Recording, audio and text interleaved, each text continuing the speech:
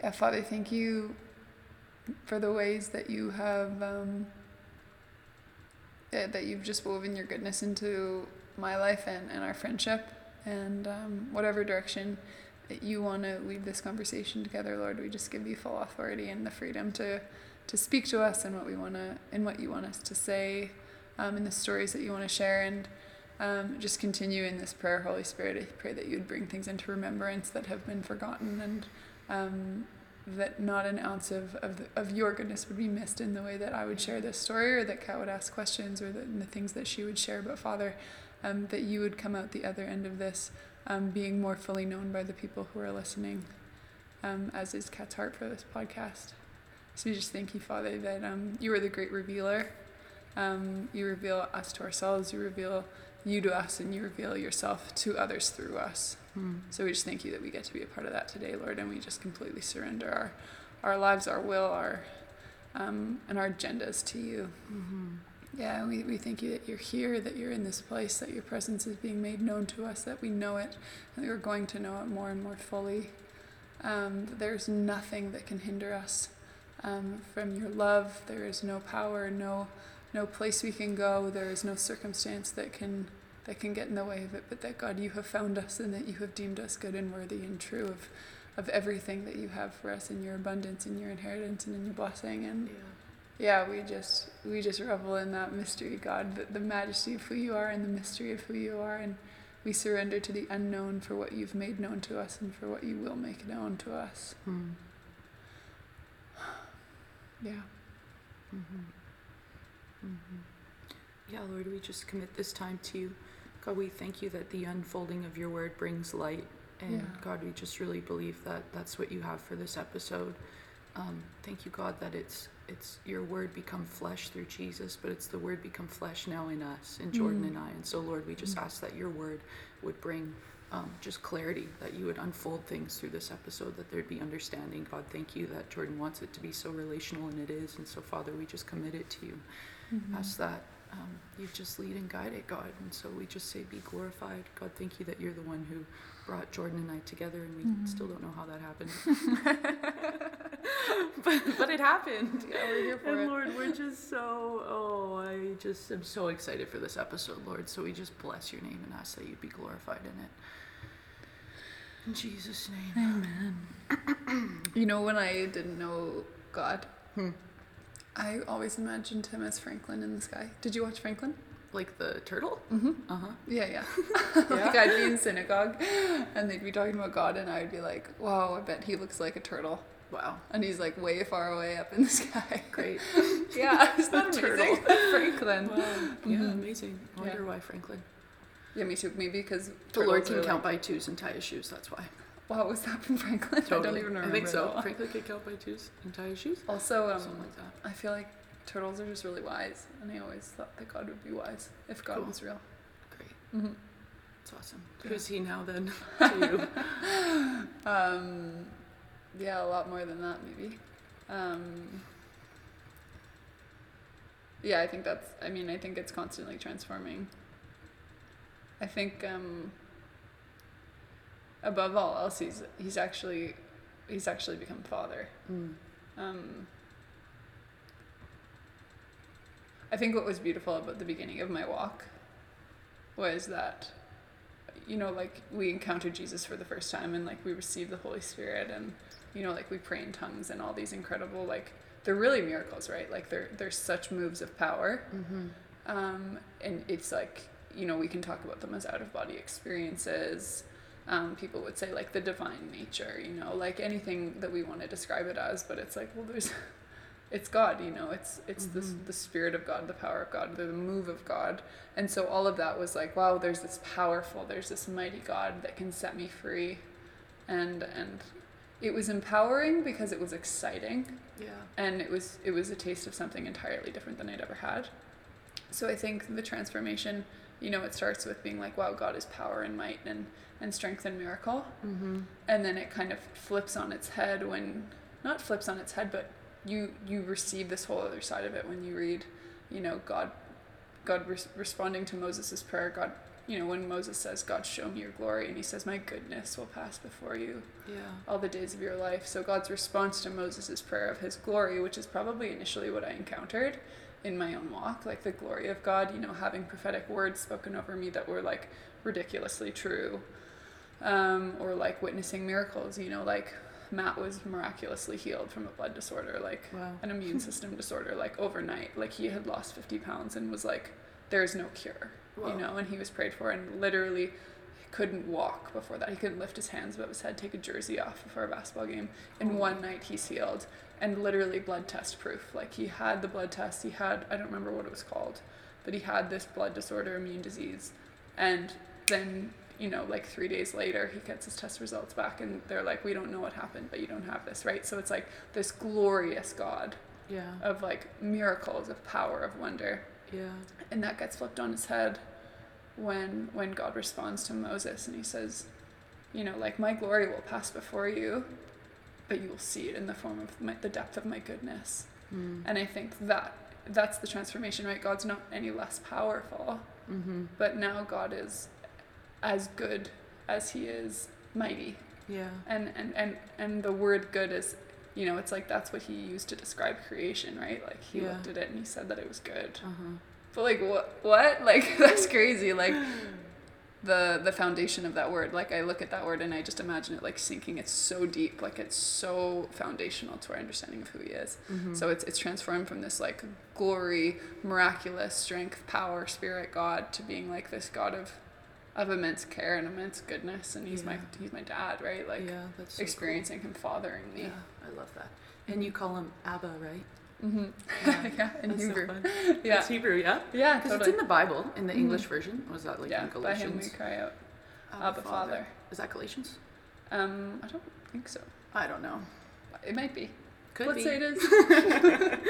That's fun. I think I love that because you have like a Jewish background, right? So when you call him Abba, like what is that?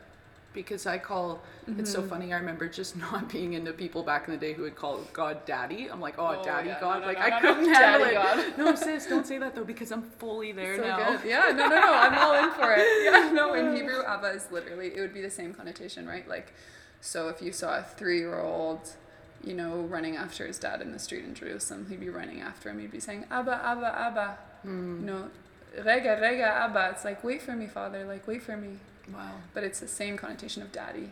Yeah. So it's, like in using Abba from a Jewish standpoint, it's saying like, wow, like daddy, like the one who is leading me, like the one who is fathering me, the one who I am currently and literally experiencing as a father in fatherhood to me. Yeah, that's so good. That's so cool. I remember one time just asking the Lord, I'm like, God, why do I call you Daddy all the time? Like in my own quiet time with him, just be like, Dad, Daddy, or whatever, chatting with him. And then he just showed me that it was at that age when I was a kid that I needed that fathering, you know, and nothing against my dad. My dad had to travel for like 2 years when I was a young kid, and I didn't really see him that much. So I was like, oh, wow. When the Lord revealed that to me in my heart, I was like, yeah, you're my daddy, you know, and I love you, and that's so cool. Wow. Yeah. Yeah. And I think what's interesting is like, you know, at the beginning of my walk of faith, like of transitioning, you know, it's not even a transition, I shouldn't say, like, it's like, so being raised Jewish, the Jews believe in a Messiah, they just believe he hasn't come yet, and that's the whole story of the Gospels, right? It's like Jesus is saying, like, I'm the one you've been waiting for. Yeah. And they're saying, but, you know, but who are you really, you know, like, you're doing miracles on Shabbat, like, that's anti-Torah, like that's not in line with our teachings. And Jesus is, you know, he's proposing a new teaching, like an altogether new thing, right? But when I initially had been introduced to it, it was like, okay, now I'm transitioning into, you know, Jesus as Messiah, and so Jesus is best friend. Jesus is like literally my savior, but Jesus is the one that says like, I am the way and the truth and the life. He's saying like, it is through me that you're reunited to your Father. Wow. You know? And he says, like, you know, I have to go away. And Thomas says, but where are you going? He says, I'm going to prepare a place for you. Why? Like, where? Why? He's going to prepare a place for us in the heart of his dad.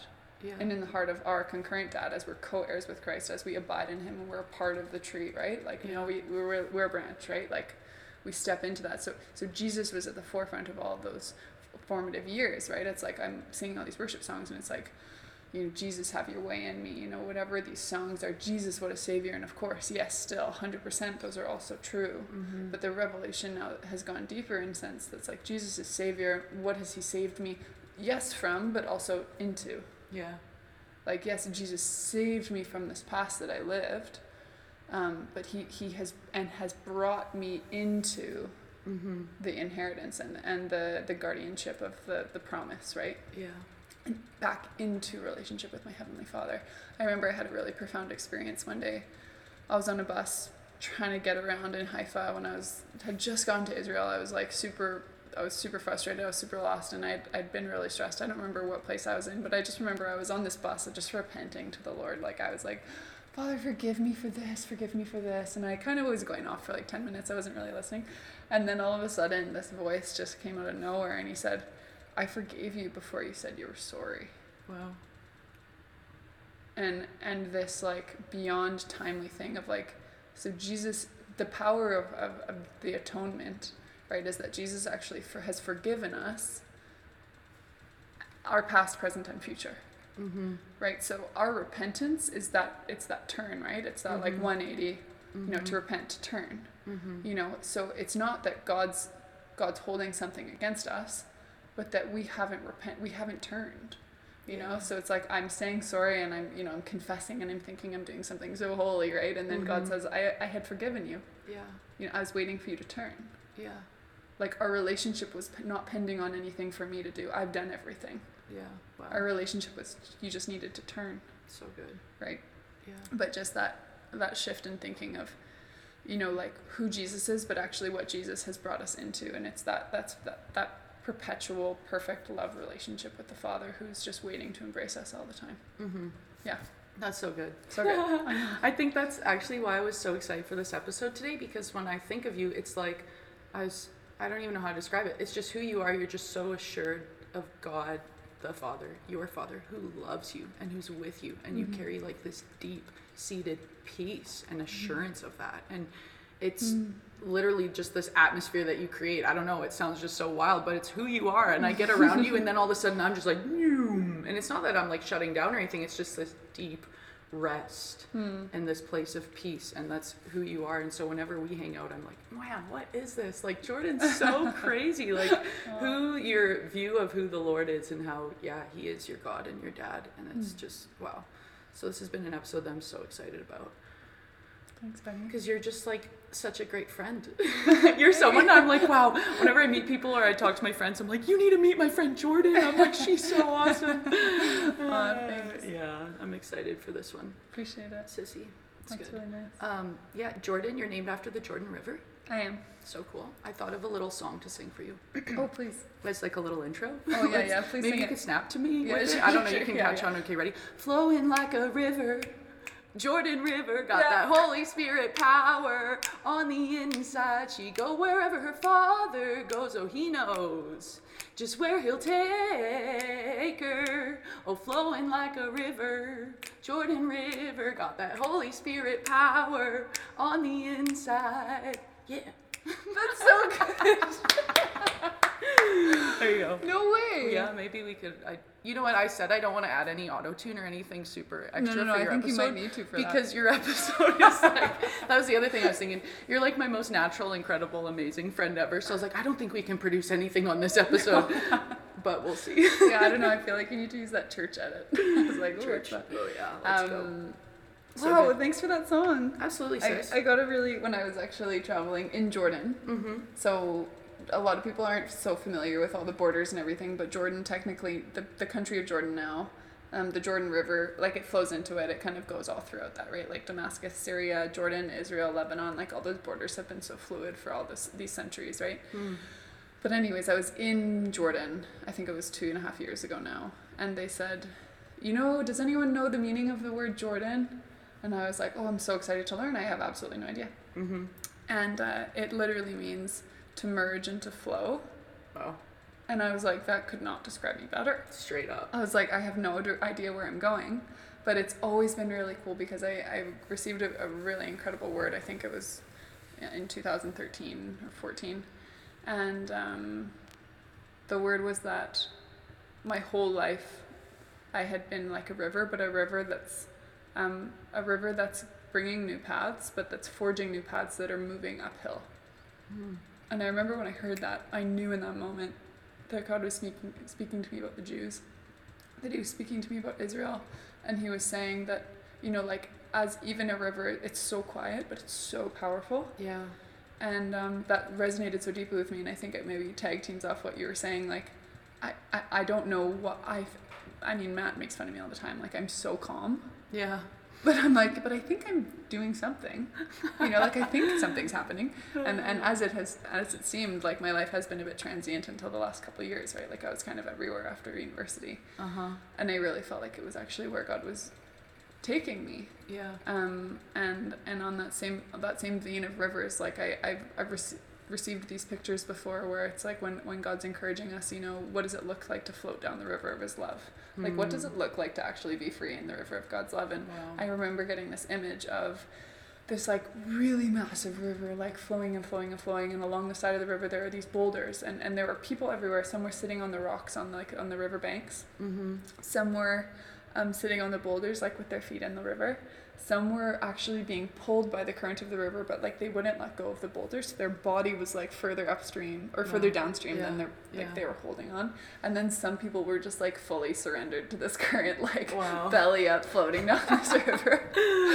And I remember it had been a word that I got for a friend of mine, but it spoke so much to me because it was just this idea of actually being like, wow, we actually just get to float in this current or this stream of God's love. And I actually really do feel like that has a lot been my life. So good. You know, my mom naming me this, and I think it was super prophetic in and of itself. Yeah, I love that. Yeah, names are so powerful. Words are so powerful. Catherine, for me, Catherine means pure, and my middle name Rose means gift of God. And I'm like, God, that's just like the greatest thing I could ever ask for. You know, it's like who I am when God says my name, Catherine, you're pure. You're my pure gift, right? And that's so great. Yeah. I love it. Yeah, it's so intentional, right? Yeah. There was a bit there too when I was going by Kat for years, and that was like rebellious stage. I was Kat when I was kind of confused, figuring out my identity, all that stuff. But then it was after 2016. Actually, Timothy, who was on the podcast, I met him in 2016. He told me at the end of this YWAM program, he's like, I feel like God wants you to be Catherine now. And I was feeling the exact same thing in my heart at that time too, where God was like bringing me into this thing of like femininity and understanding what it means to be a woman and to be Catherine and to be pure. And I still go by Kat when I like tell stories and this and that and whatever, and people call me Kat or Kath. I'm evolving to Kathy, actually, from Kat to Kath to Kathy. Stay tuned. But like, yeah, Catherine. I'm just like, whoa. And I love names. I think they're so powerful. So yeah, Jordan, it's totally you. Thanks, buddy. Straight up. Yeah. So good. Yeah, okay, well, this is so fun. I know, so good. Should we structure something into here or like I'm thinking about it. Do you want to share your story? We know that. Oh yeah, we could do that. You grew up Jewish. That's cool. Jewish, yeah. Yeah, my story. There's so many stories. Ooh. Not as many as you, I don't think. I'm like, what stories do I have? No, actually, it's good. You're talking about all this stuff that God brings you into, but like, what did he bring you out of? Yeah, that's good. So it's so insane. So I was 19 when I had my first like rememberable encounter with the presence of God. Actually, an interesting way of putting that, when I first went to Sweden, I remember I was preaching to like... Sweden for volleyball? Sweden for volleyball. Sporty Spice or what? Yeah, I went to play pro. Actually, that's like one thing I should say why I'm so excited for this episode too. I mean, we're like besties and you've been such a sister to me, so I can't wait to talk about that. But I just love that you're super academic and super sporty. And I think those are two things that are just going to be amazing to hit on the podcast. So let's go. You were in Sweden for volleyball. Let's go. I was in Sweden for volleyball. That's right. Super tall. How tall are you? 6'1".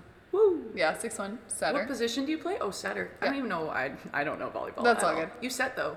You make the plays. You set them up. Yeah, kind of like the QB, a lot less glorified. Less glorified. Yeah. Okay. So you don't get kills. I see. You're just there for it, right? Like, you just got to set other people up for success. Just a team player. Yeah, actually, You're God amazing. reveals so much about who he is through sport in that way, like especially through volleyball. But I can touch on that later, but I need to tell you this because it was one of the most profound moments of recognizing how I had conceptualized my encounters with God and how I had conceptualized like coming to faith. But I worked part-time when I was in Sweden at a cosmetic company, so I was literally in the basement of this nail polish packaging factory, which was the most hilarious pastime. Wow. And I remember I got to, like, a couple of my teammates ended up, like, one of them ended up coming on a trip to Rwanda with me at the end of that year. Wow. And she's like such an incredible woman, got baptized, like, it was amazing. And another one, I remember 5 days in, her ankle was kind of screwed up, and I said to her, hey, can I pray for your ankle? She said, yeah. So I prayed for it, God healed it. Wow. Like, it just kind of felt like, yeah, duh, that happened, you know. But I remember the first time I was telling her about, you know, my own faith and kind of what I believed and what my experience of this world had been. She said to me, she looked at me with like these eyes of like awe, and she just said, wow, so when did you first believe? And I remember being so struck by the way that she'd asked that, because I remember the first moment that I believed. Yeah. Wow. Like, I remember the first moment, not necessarily because I didn't know, right? Like, I grew up and honest to the Lord, Jesus was a curse word for me. Like, I didn't know, and I didn't use it. Like, I didn't swear. Yeah. Nobody had told me not to swear. Nobody had told me that was bad. I just, like, there's something in me growing up where I was like, no, I just prefer to not swear, or I prefer to not drink or get involved with, like, different substances. Like, it was just never something that was interesting to me. But I can honestly say that the very first time I remember having this glimpse of being like, whoa, maybe something beyond the physical manifestation, like this physical world that I exist in exists. Yeah. And yeah, I was telling you about it. It was this night, and a teammate of mine, she was a Christian, and I was in my second year at U of C playing volleyball. She'd come in her first year, and she was living in residence, and I had dropped her off at res, and when we were sitting outside in my car, not my car, the family van, much less glamorous. Shout out to the family Shout van. out to the, I've been in it. to Wanda the Honda. She was telling me about Jesus, and I just remember having this moment where it was like my reality shifted, and there was a different lens on my eyes. Whoa. And I guess you could describe that as, you know, the veil being lifted, right? And I just remember looking at this tree that had lost all of its leaves. It was covered in snow, and I guess Campus Rec had rolled some lights over it. And I just remember looking at it and thinking, that's the most beautiful tree I've ever seen. Wow. Like, I was in tears looking at this tree. No way. Yeah. And I was just like absolutely floored, and I was like, whoa, like something's different about that tree. That tree wasn't there before, was it? You know, like, who put that there? Like, joke's on me. Yeah. And that was this first inkling of, you know, like, wow, so this Franklin in the sky, or this curse word that I'd always kind of associated with, it wasn't even with Christianity. Like, I had been so aloof to it. Like, I had no bad experiences or good experiences. It just was something else, you know? And yeah, I think I all of a sudden was like, maybe something's there. So yeah, I guess, like, short story of it, I had grown up in a Jewish home. I went to, like, we would have, like, you know, we weren't super religious, but we would have 1 or 2 hour Passover Seders. Passover is the holiday where you celebrate, like, the Jews leaving Exodus. And then we would celebrate Hanukkah. We would go to our cousin's house for Christmas. It was never a big thing for us. And what else? Like, yeah, we went to Jewish summer camp. So for, like, from when I was 6 till I was 16, every single summer, either, like, for the first summer it was 1 week, and after that it was 3 weeks of my summer, I'd go away to Jewish summer camp. I wouldn't talk to my parents. I was like gone. I was in this world of Jewish summer camp, and you know, like, the community of Jewish people is so incredible. It's like nothing else. Like, you go to camp and it's like all your best friends. It's like that's the only world that exists for 3 weeks, right? Yeah. But it was so interesting because reflecting on it afterwards, like, we would have our Shabbat service. So Shabbat is in Hebrew to Sabbath. You know, it's like the rest day. So it starts at sundown on Friday and it ends on sundown on Saturday. And so you have your Shabbat service, which is kind of like welcoming the Sabbath on Friday night. And then you have a Shabbat service on Saturday morning. And then at Jewish summer camp, we would have the end of Sabbath dance. So we'd have a big dance party in the dance hall on Saturday night. But never was there talk about God. Like, never was there actually talk about a creator, or, you know, the spiritual nature of what the Jewish faith proclaims. And that was always something that was interesting to me about Judaism, was that you're Jewish by blood. You're not Jewish by what you believe. And you're Jewish by blood, and you're Jewish. And so therefore, Jews would technically believe in God. They would be descendants of, like, of Abraham, like, of Adam. But it doesn't necessarily mean that you embrace a certain way of life. In fact, the very first time that I ever actually had a conversation with my rabbi was, I had been a believer then at that point for 3 years, and my mom had really wanted me to go and attend some classes with her at the synagogue about, the rabbi talking about controversial topics in the Western world. So I think we talked a bit about abortion, about tattoos, and one other thing. And I remember sitting in this room, and about halfway through this lesson that the rabbi was teaching, I realized that there was a really good chance that the rabbi and I were on the closest page when it came to believing in God and understanding the Bible more than anyone else in that room, even though our views might be the most disparate, because the rest of the people in that room didn't even necessarily believe in God. Yeah. So this whole upbringing was so interesting for me because it was more of a culture and more of a tradition, and something that I deeply value and that I never will forsake in my life, because it's who I am and it's how I was raised and it's in my blood. Like it's those are my people, right? Like that sentiment of like, let my people go that you would hear in Prince of Egypt, or like that whole sentiment of like, I'm a Jew and like this is really important to me. It's very much there and it's very much rooted. Yeah. Wow. But when I encountered the Holy Spirit and I encountered this other way of relating to, and literally relating to God, because it wasn't a relationship before, it was a semblance of, or an understanding of something far away, relating to God, something clicked in me. And it's almost like I would describe it like if you're building a watch, and old watchmakers would like put all the pieces together and they have to go in a very specific order, and then when you add the very, very last piece of the watch, the whole system starts moving. And that's kind of how I would describe, it's like I went through this whole time and God was almost like building my understanding of him, but it didn't click. Like it wasn't a joint system that was functioning together yet. Right. And then Jesus ended up being this the last piece that everything clicked in, and then all of a sudden, I knew what time it was. Wow. Like I was like so good. Yeah, like it was something. When did you think of that? Just right in this moment. Wow. But yeah, like that whole story, like I remember the year that I kind of started reckoning with this otherly world, like this spiritual realm. You were in university, I was in university. I was at U of C playing volleyball. What'd you take in your undergrad? I did psych. Nice. Yeah, I was taking psych. And there were a lot of Christians. There were a lot of people that had kind of been in my spheres, that shared really openly about their faith, and I thought that was awesome. I didn't have any qualms about it. In university. That's wild. Yeah, I feel like some people have a university experience and it's very much anti Jesus or anti-religion in any capacity. Absolutely. But yours is quite opposite, hey? Well, what was interesting was that I was actually a part of a friend group. So when I came in my first year of university, I had some stuff happen in high school. Like up until grade 9, I literally never swore. I was the kind of girl that was like, if you were swearing, I was like, hey, watch your mouth. Or like if you made a joke and you were like, oh, stop being so chintzy, I'd be like, hey, like stop it with your racial slurs. Like for some reason I had this like conviction of justice that I don't know where it came from. And I didn't want to drink. Like I just wasn't interested in any of that stuff. And I remember in grade 10, I switched. I didn't go to the main high school I was supposed to go to. I went to a different one.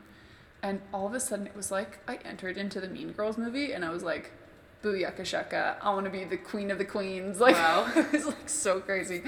But I was playing I was on the volleyball team. Like I had a ton of friends. I was like, people knew who I was. I like kind of came into my own. I was like pretty confident. And did you switch schools because of volleyball? Because of basketball. And because Western was an IB school, so I did partial IB, and I was going there for the basketball program. I ended up playing volleyball in university, but I loved basketball. Wow. Yeah, fun times. That's great. I didn't know that. Sports. I know. I saw you beat my friend at 21 once. That was amazing at basketball. Right. Shout out, Sabina. Yeah. But I didn't know that you were actually a baller. It was pretty good. Wow, so my good. mom makes me watch my old videos sometimes. Cool. She's like, this is the game that you won, you got 30 points. I'm like, wow, throwback to 2009, I think it would have been. That's amazing. Anyways, so like I love sports, but in high school, I remember I dated this really, like, this guy who I was, like, so madly in love with.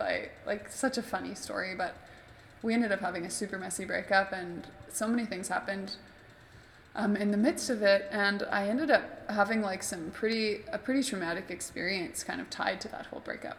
Mm-hmm.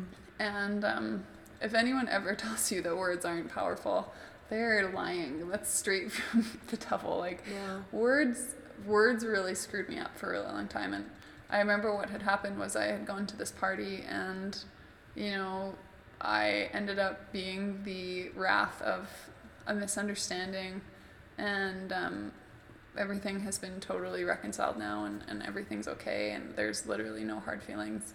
But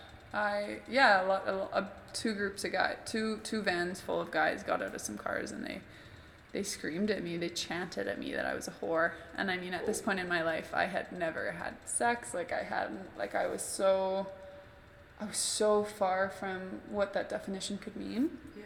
But what had happened was, when I had gone to some really important people in my life and kind of shared that story with them, the response wasn't, "That's not true." The response was, "Well, you know, you really hurt him." Wow. And your boyfriend at yeah, the time. yeah. At that point, we had been broken up for a bit, but Yeah.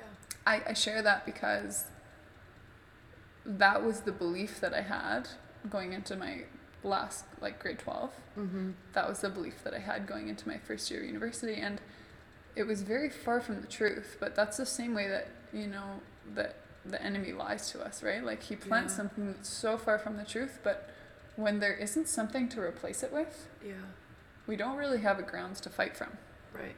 And I really believed that, and I really acted like, I don't want to say I acted like it as if the way that I behaved was like, you could point at that and say that's how whores behave. Like, I just think that's so crazy. Mm-hmm. But I didn't value myself. I didn't see my body as something sacred and pure and holy. And Wow.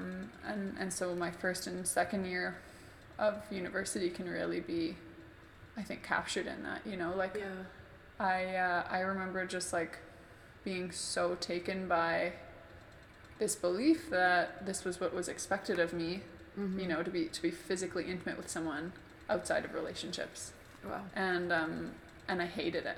I absolutely hated it. I cried. Like, I hated Really? it. I was so against it, but I had so far dissociated from, you know, necessarily, like, what I was worth or what I thought was good. And I first took that for where I thought I could fix it, or where I thought my identity might be. Yeah. Right? So I think in learning about a God who saw me in the midst of that when I felt like nobody did, Yeah. it really saved me. Yeah. Like, I don't remember where it is, but, like, is it Psalm 40? Like, he pulled me out of the muck and mire, right? Like, and he set me on a solid rock. Yeah. Right? Like, when I think about, you know, the place that I was in, it's like I was really good at sports. I was really smart. Mm-hmm. I was super popular. Mm-hmm. People thought I was pretty. Mm-hmm. It was like I had all of the affirmation that the world could ever offer you, or that the world would ever tell you that you would need. Yeah. And man, like, I was searching. Mm-hmm. Like, I was so dissatisfied. And like, even it's so incredible to me, because that piece that you talk about, like, of it being around me and feeling like, you know, you're settled into yourself, and that's kind of how I feel.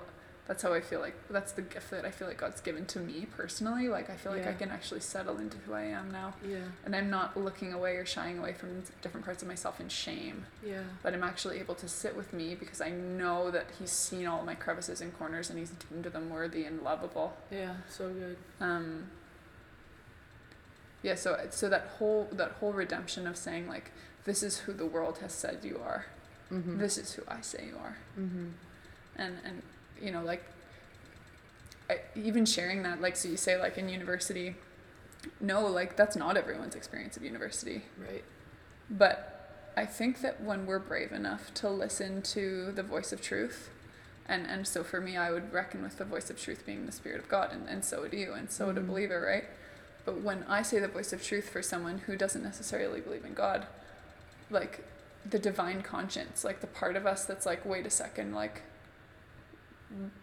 why do I feel guilty? Like, how do we veer so far from being able to be authentically true and real with ourselves that we would live this life that's so far from our own identity, right? Like, but being brave enough to actually listen to that, like that the divine conscience, which is who is the Holy Spirit, and to be willing to actually walk in the direction of it's really brave, and it's really not easy. Like, and in university there were a lot of people that, or a lot of friends that, like, you know, I started reckoning with this different worldview and this different reality, and a lot of people thought things about me, said things about me, and what was so incredible was that the deeper I dove into it, the less I cared.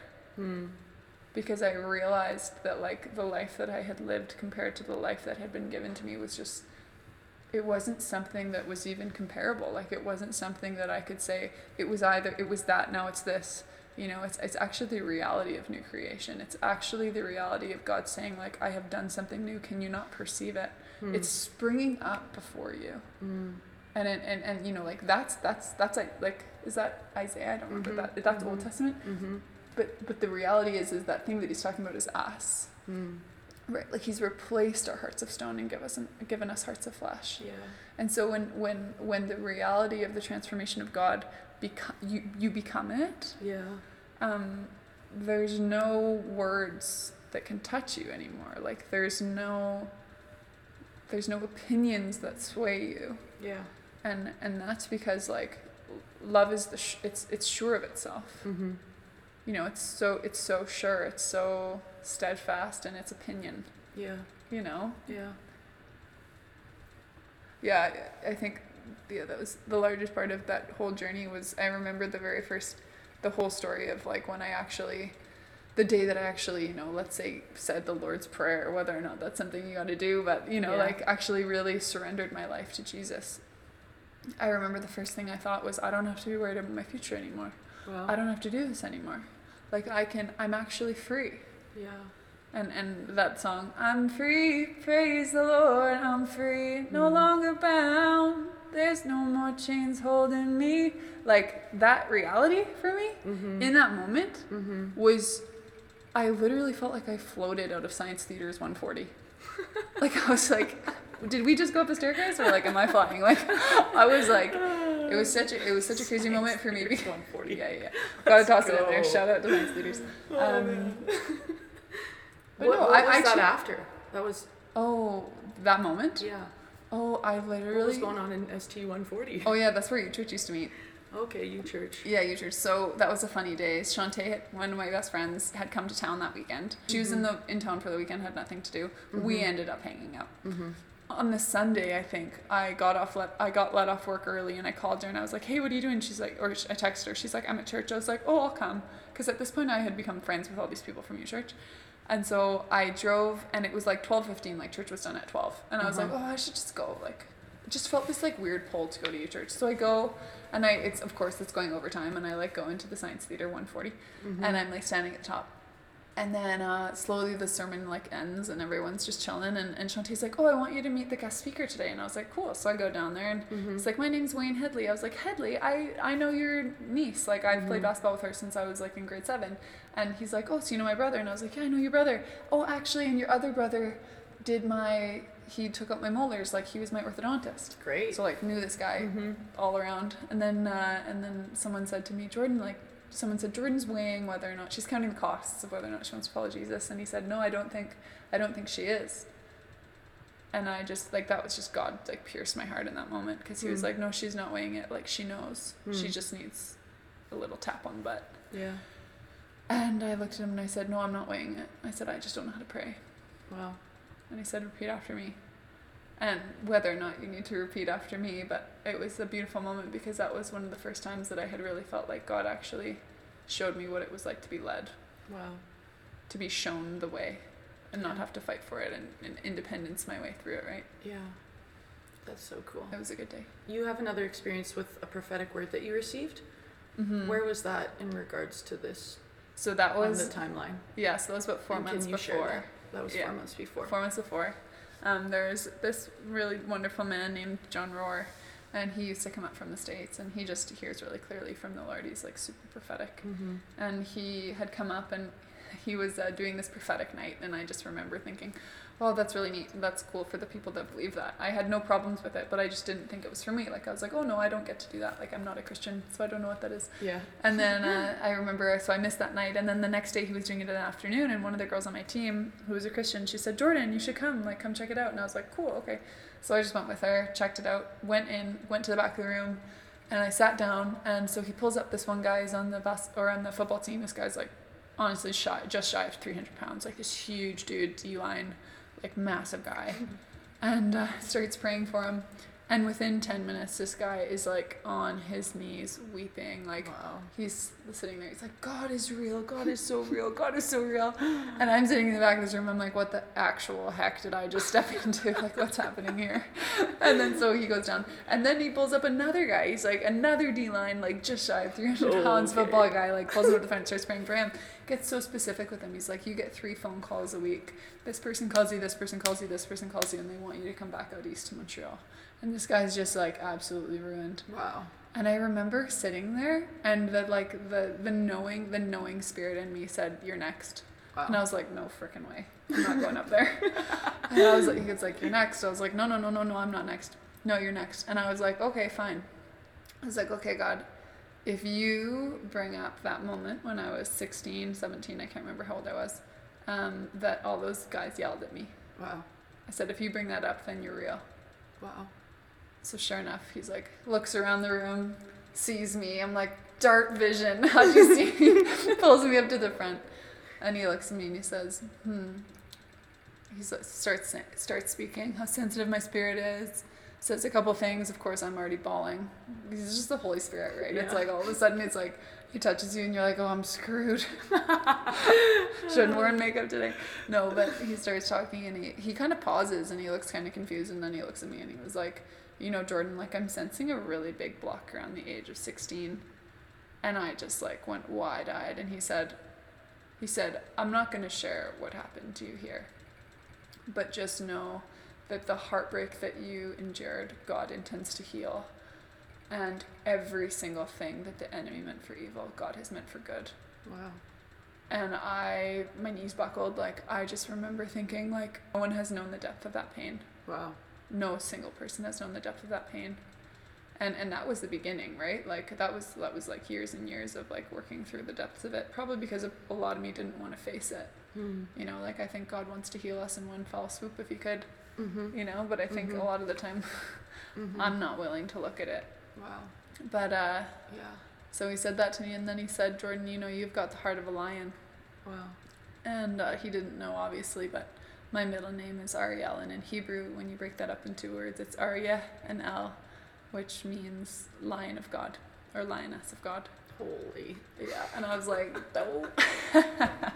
Wow. Yeah, and so I just remember that first encounter with God when he actually, like, it was almost like this was the first time that I was willing, so long as we have ears to hear, he will speak. You know, that whole idea, like, as long as I will praise you, like, you know, I know you will listen. Yeah. Right? Like that, it's that whole channel, and I just felt like that was the first time that I had given God, like, the freedom to just speak. Wow. And man, did he speak. And he said what he needed to, and I was like, if I had heard any more, I don't know what would have happened. I would have exploded. Wow. But like, it was like so powerful, and I knew in that moment. And I think that was the first time that I was able to comprehend, you know, the difference. I don't remember where it is, but Paul makes the distinction between like head knowledge and spirit knowledge, right? Being like, you will know that you know. You know, it's like you will know with your brain that you have a knowing that's incomprehensible by your brain, right? And that idea that like, that was the first time that I knew something without being able to word it. Wow.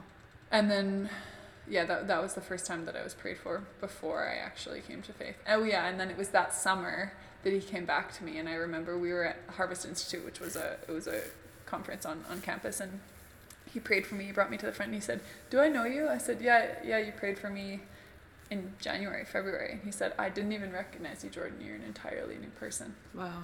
And he hadn't known, but I'd surrendered. Like, I had totally given my life over to Jesus. Yeah. And wow. How old were you there? 19. And in second year of uni? I was going into second year. No, I was going into third year. I Going just into finished third. my second year. Okay. Yeah, and it was really funny actually. At the beginning of this conference, I remember I had said to a friend, I said, I feel like I just did a 180 and I've left everything that I've known for something that I have no idea about, and I'm just facing this big blank white canvas and I don't know how to fill it. And then on Tuesday morning of that conference, there was a woman there, and she was leading this little kind of teaching on how to hear the voice of God, and she said, so a lot of the time what hinders us is that we don't want to talk about God. We don't want to talk to God about something, so he's unable to speak to us or like get through to us because we don't want to hear it. So she said, so that thing that you've been avoiding talking to him about, just tell it to him. And that was the very first time that I had ever repented for any sexual impurity. Like, that was the first time I ever said anything about being like, oh Lord, like, I'm sorry that I didn't honor you with my body. Wow. And in a moment, like, it was like the most gentle and loving voice of a father that said something like, of course I forgive you. Yeah. Like, I have not held that against you for a moment. Yeah.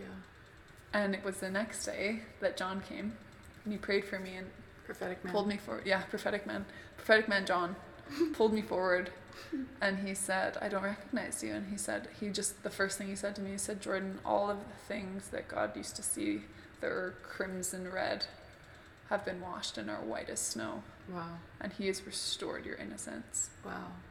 And it was so powerful for me because it just confirmed, you know, it was like when we're new in our faith and we're actually like, do I actually hear God's voice? You know, it was like the day before that, I was like, hey Lord, like, I'm sorry. Yeah. So he not only spoke it to me, but he spoke it again to me through him.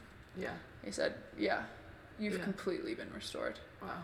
You know, and something that I can speak to so honestly is that actually I had a friend ask me about it recently. You know, she just got into a relationship, and it's her first really serious relationship, and she was born in a Christian home, and you know, she's always had this narrative, you know, don't have sex before you're married. And she said, yeah, so what do you think about that? And I kind of gave her this answer, but then I told her kind of what I thought about it, and I said, you know, this isn't what I learned. Nobody taught me what I think about it. I said, what I think about it has literally been the revelation of what God freed me from. Yeah. And I said, the most intimate and sacred act that two people can share is the combining of the emotional, the spiritual, like the bodily, in this like physical, intimate experience of inviting someone to be so intimate with you. Wow.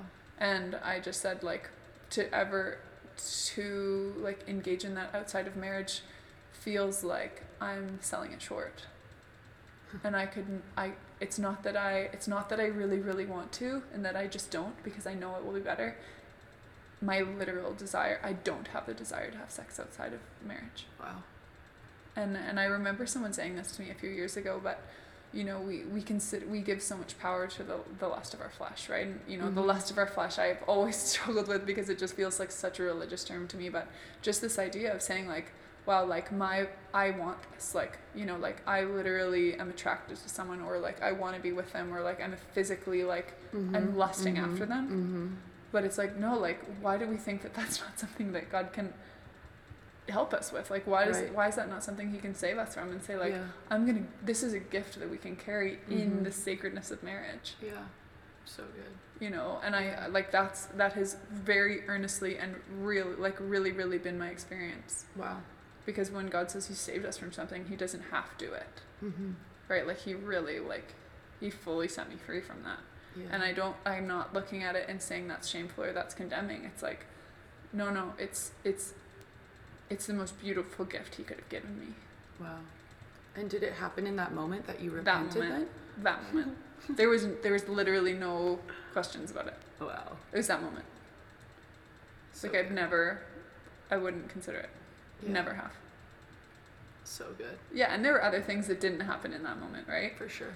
Like drinking. Like it took me a few years to be like, wait, I'm still drinking and getting drunk. I wouldn't get drunk and like want guys' attention the same way that I used to. Yeah. But I'd be like, well, I love getting drunk. Yeah. Like I love this. This is so fun. And then I kind getting of drunk and then listening to worship music. Yeah. Or what was interesting actually. Yeah, that's a whole nother actually. Straight up. Yeah.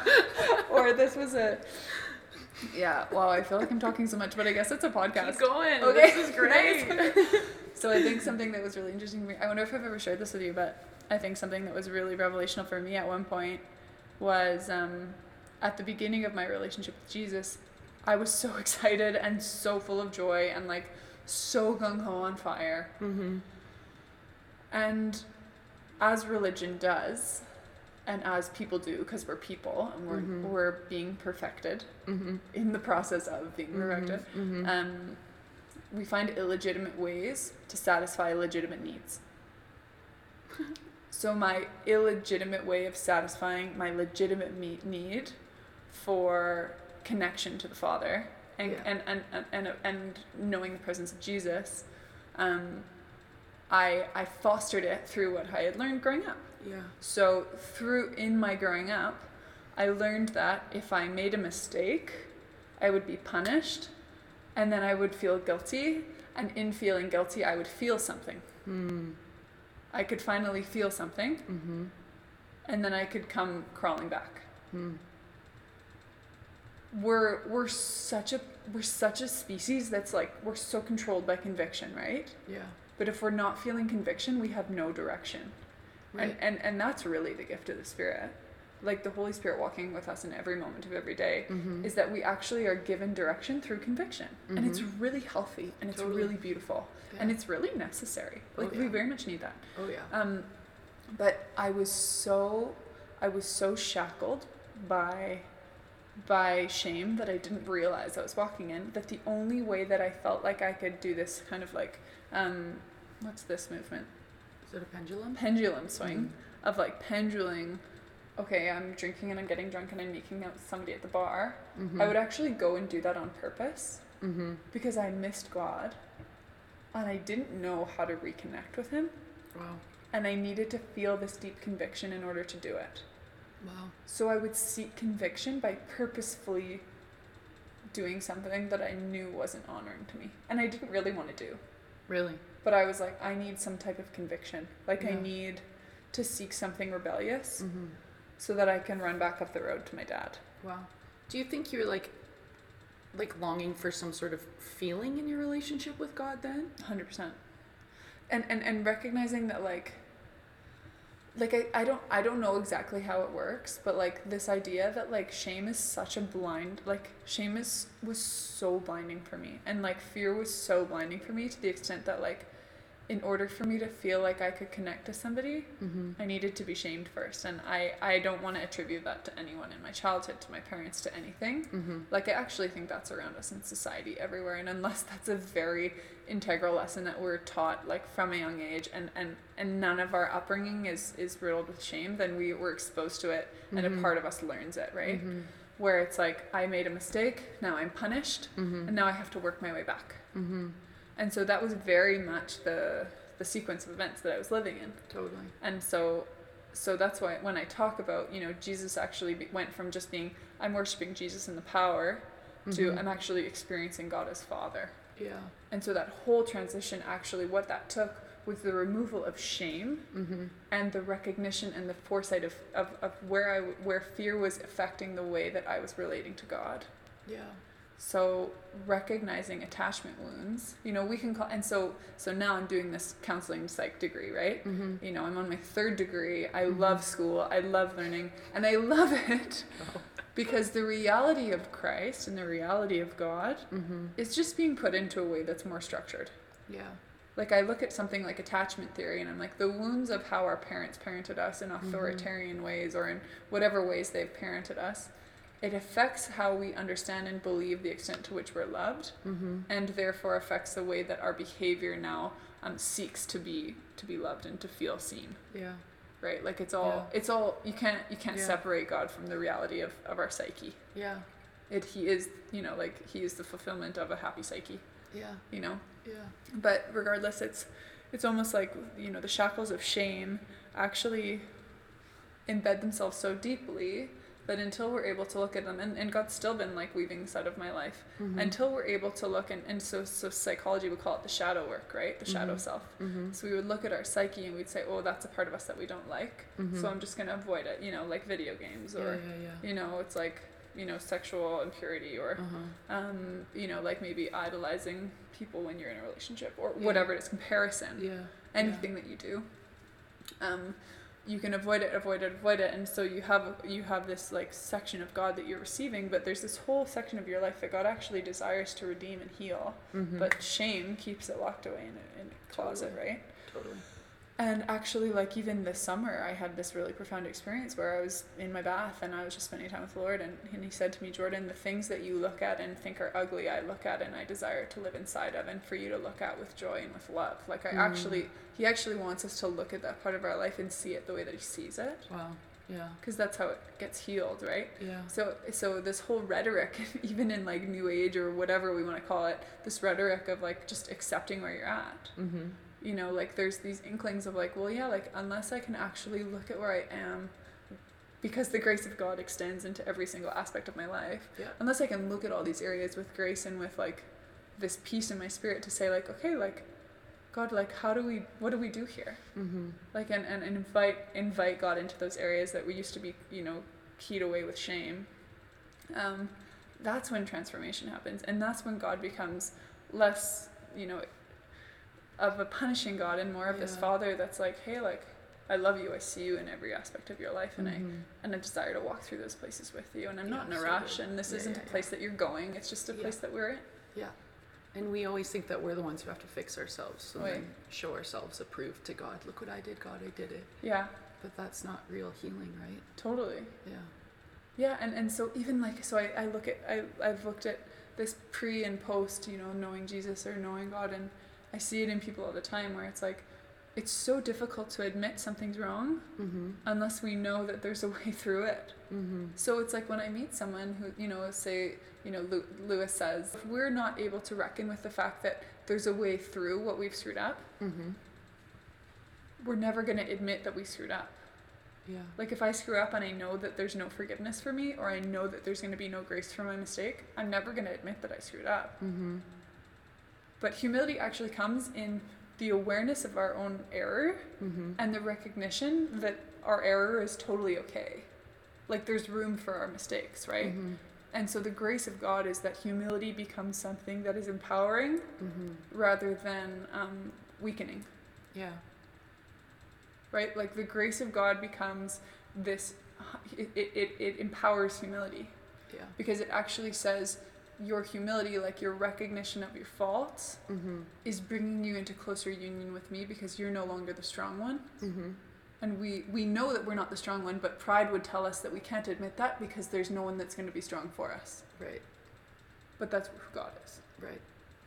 Yeah, it's so good. Mm-hmm. Yeah. Where's that in the New Testament where he says, your power is made perfect in weakness, my power is made perfect. Mm-hmm. My grace is sufficient for you. Mm-hmm. That's what the Lord says, because his power is made perfect in our weakness, right? Yeah, what is The it? Bible also says, like, our goodness is nothing apart from him, and apart from him we can do nothing.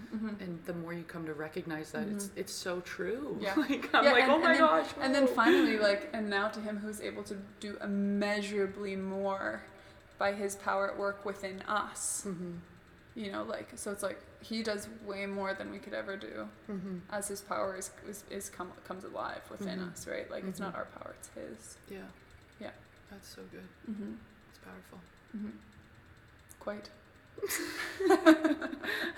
Quite. Oh, I gotta tell you a few fun stories. The Let's ones do you it. told me. Tell me some stories. What were the ones? Oh yeah, I have to tell you the shoe story. So fun things. So guys, Kat's so inspiring. Get this on the pod. Kat's so inspiring. Okay, 3 fun stories. Actually, 2 regarding shoes. What was the other one that you wanted me to tell? Your job after Israel? Oh, so many. Oh yeah. So this is fun. So just fun stories that God doesn't normally speak to me like this, but you've inspired me in this way in your walk with the Lord. One time I was in Athens. I was on my way home from Israel, and I was walking around with these flip-flops that I'd had literally for 2 years, and I'd worn them every day. I'd walked hundreds of kilometers in these flip-flops. Wow. My feet are so resilient. I'm Sis, so your feet thankful. are so beautiful. Well, really? Thanks. It's a big Bible verse. Oh, nice. I appreciate that. I'm like, okay. Don't say that. Just kidding. So I'm walking through Athens, and I was like walking with these sandals, and there were the most amazing leather shoes everywhere in Athens. And I was like, wow, I love these shoes. They're so nice. And I was like, Lord, I just don't need them. Like, I don't need those shoes. I have perfectly good sandals. And I was like, but like, if these shoes broke, or I said something like, but I really want those sandals, and like, if I needed them, I could buy them. Not 20 steps later, the like bottom part of my sandal flops in half, and they like fully break, and I'm like hobbling through the streets of Athens, and I was like, yes, like I got to buy new shoes. So that was a moment when I thought of you. I just remember being like, yeah, sweet. And then there was another shoe one that I thought of you. I bought these runners, and they were just like bunk, like they didn't work for my feet. So I was a bit disappointed. They were like $230. And I was like, dang nabbit, like I bought the wrong kind of runners, and like you can't really take them back after you run a bunch in them. So I put them up on Facebook Marketplace. I was like, hey Lord, when I sell these ones, I'm gonna go buy some new ones. I know they're gonna sell, and then I'll replace them with some other ones that are better. And the next day I went to my friend's house who was getting married. I was like helping her do all her wedding deco, and then her mom came into the room. She's like, Jordan, what size feet are you? I was like, I'm size 10. She's like, oh, well, funny, I have these runners that I was given. They're like high-end, really nice runners after foot surgery, but they just don't feel good on my feet, and I can't take them back, and can I just give them to you? And I was like, you can give me the runners. So that was another time where I was like, well, frick yeah, this is like so much the life of Kat. Like I was like, I feel like you're just so faithful in those small things, and you recognize when those things happen. And I just remember in both those moments being like, oh, Kat would notice that this happened. That's so fun. Yeah. Thanks, sis. That's Yeah. amazing. Praise God. And God cares about that stuff. Yeah. Every area of our lives. Right? Oh yeah. Yeah. Totally. Yeah. Yeah, and if our eyes are attuned to like see it, then we Totally. Yeah. Yeah, it's amazing. Can you share the job story? Totally. So I went to Israel in 2018. I actually have citizenship in Israel, and I'll hopefully live there again. I really feel like pulled back there. Cool. But I went there, and I was doing my first master's degree in conflict resolution, and I was playing professional volleyball over there too. Actually, I should tell you the story of how I got over there at some point. Yeah, go Can I tell you now? Absolutely. Oh, good stuff. Let's go. So like my whole life, I knew that I really wanted to be in Israel. I knew that like I kind of felt called there, or I really wanted to go there, and then once I became a Christian, I was like, oh wow, I feel like God's really pulling me to Israel. Yeah, wow. But I never really felt the green light to go. So that was like from 2012. I was like, well, I really want to go to Israel. I'm so excited about Israel. And I remember when I finished my fifth year at U of C, I was like, oh, I need to go to Israel. But God had some other stuff that I needed to do before then. And I did it all, and it was awesome. But I remember it was 2 years later after I'd finished at U of C, I was at home. And I was thinking like, man, like I kind of feel like Israel could be on the table now. I was thinking about what kind of masters I wanted to do. I love school. I love learning. I love being in like academic environments. I think it's so stimulating, and I think it's just like, I love being in a classroom on a team of people that are like learning together. I think it's the best. And I just remember I was looking at online master's degrees, and it was like September, and I was just perusing through, and I found this one. It was a master's degree in peace and conflict management from the University of Haifa International School in Israel. And I thought, wow, that looks so cool. And I told so many people about it. I was like, this is the coolest master's degree ever. And like for 2 or 3 weeks, I was super hype about it. Like all of September, I told everyone. And then I don't know what happened, but I literally forgot about it. Like I didn't remember it at all. I was like, it literally was gone out of my brain. Like, I don't know how that happened. And I went into this spiral. I was like, what am I going to do? Like, what is my life coming to? I don't know what I'm up to. And then I remember, like, it was the beginning of January, and 2 friends reached out to me on separate accounts, like 2 days apart, and said, hey, George, like, are you still applying for that master's degree? Like, that sounded so cool. And I was like, oh yeah, the master's degree. And then my parents asked me about it that week too. So like in 4 or 5 days, 3 different people asked me about it, and I was like, wow, oh yeah, I forgot about that. And then like about a month later, I like went online, and I was like looking it up, and I was like, oh, this is so interesting. And finally I was like, oh, I think I'll apply for this degree. Rewind like 2 years to when I was in Sweden. I remember talking to a bunch of people being like, yeah, one day I want to play professional volleyball in Israel. Like, that would be really cool. Yeah. And one of the guys was like, I used to play professional volleyball in Israel, actually. I have a number of an agent from there. Wow. So I got his number. I had texted him a few times throughout the years. Like, literally every 6 months, I'd text him and be like, hey, Gustavo, any teams needing a setter? And he'd be like, yeah, get back to me. Tell me when you want to come. And I just would never respond. Like, I was just, like, aloof. Like, I don't know what I was doing. And I would always text him, and then he would respond, and then I would never reply. And then come this, like, it was like February maybe, and I was like looking at this degree, and I was like, oh, I think I want to apply for this degree.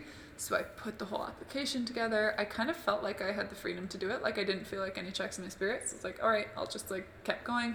And I thought, okay, if I feel like anything's stopping me, I'll just slow down. Send in my application. So keep in mind, like Gustavo and I have spoken like 3 times over the past 2.5 years. I sent in my application 2 days later. Gustavo texts me. Wow. He's like, hey Jordan, thinking about coming to play in Israel next year? And I was like, hey Gustavo, funny you ask.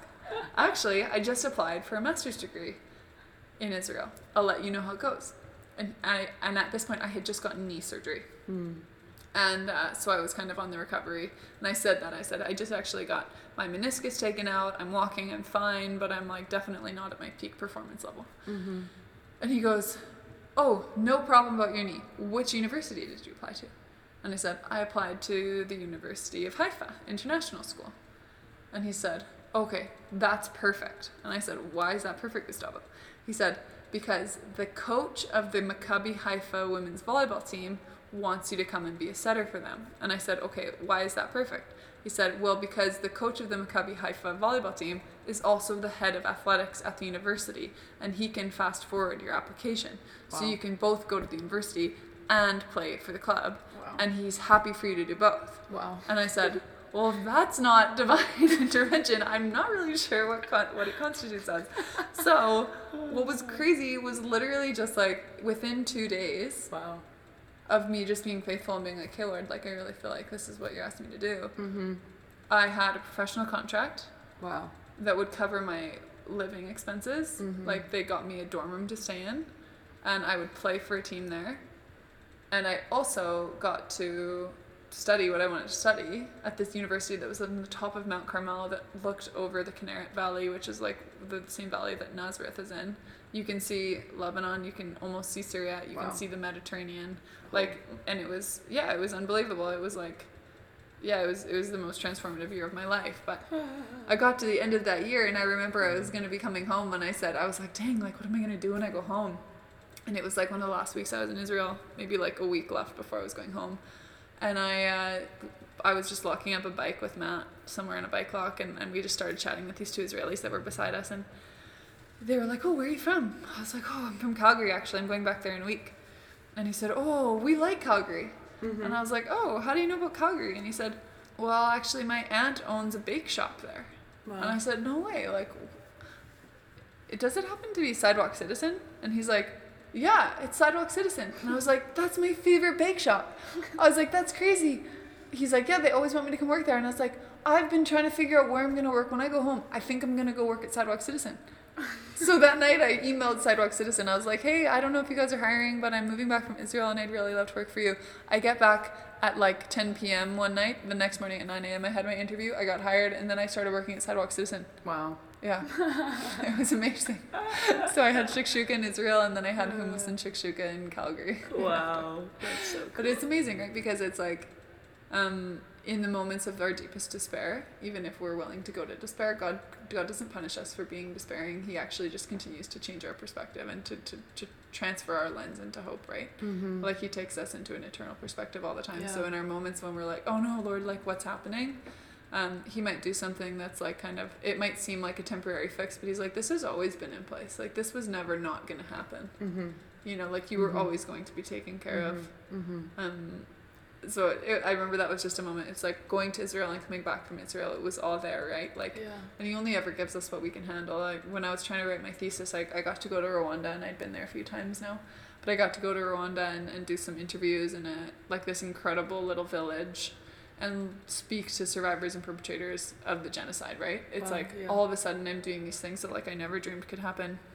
And even the process of like getting ethics approval for my research in Rwanda was like the most God-ordained process of my life. Wow.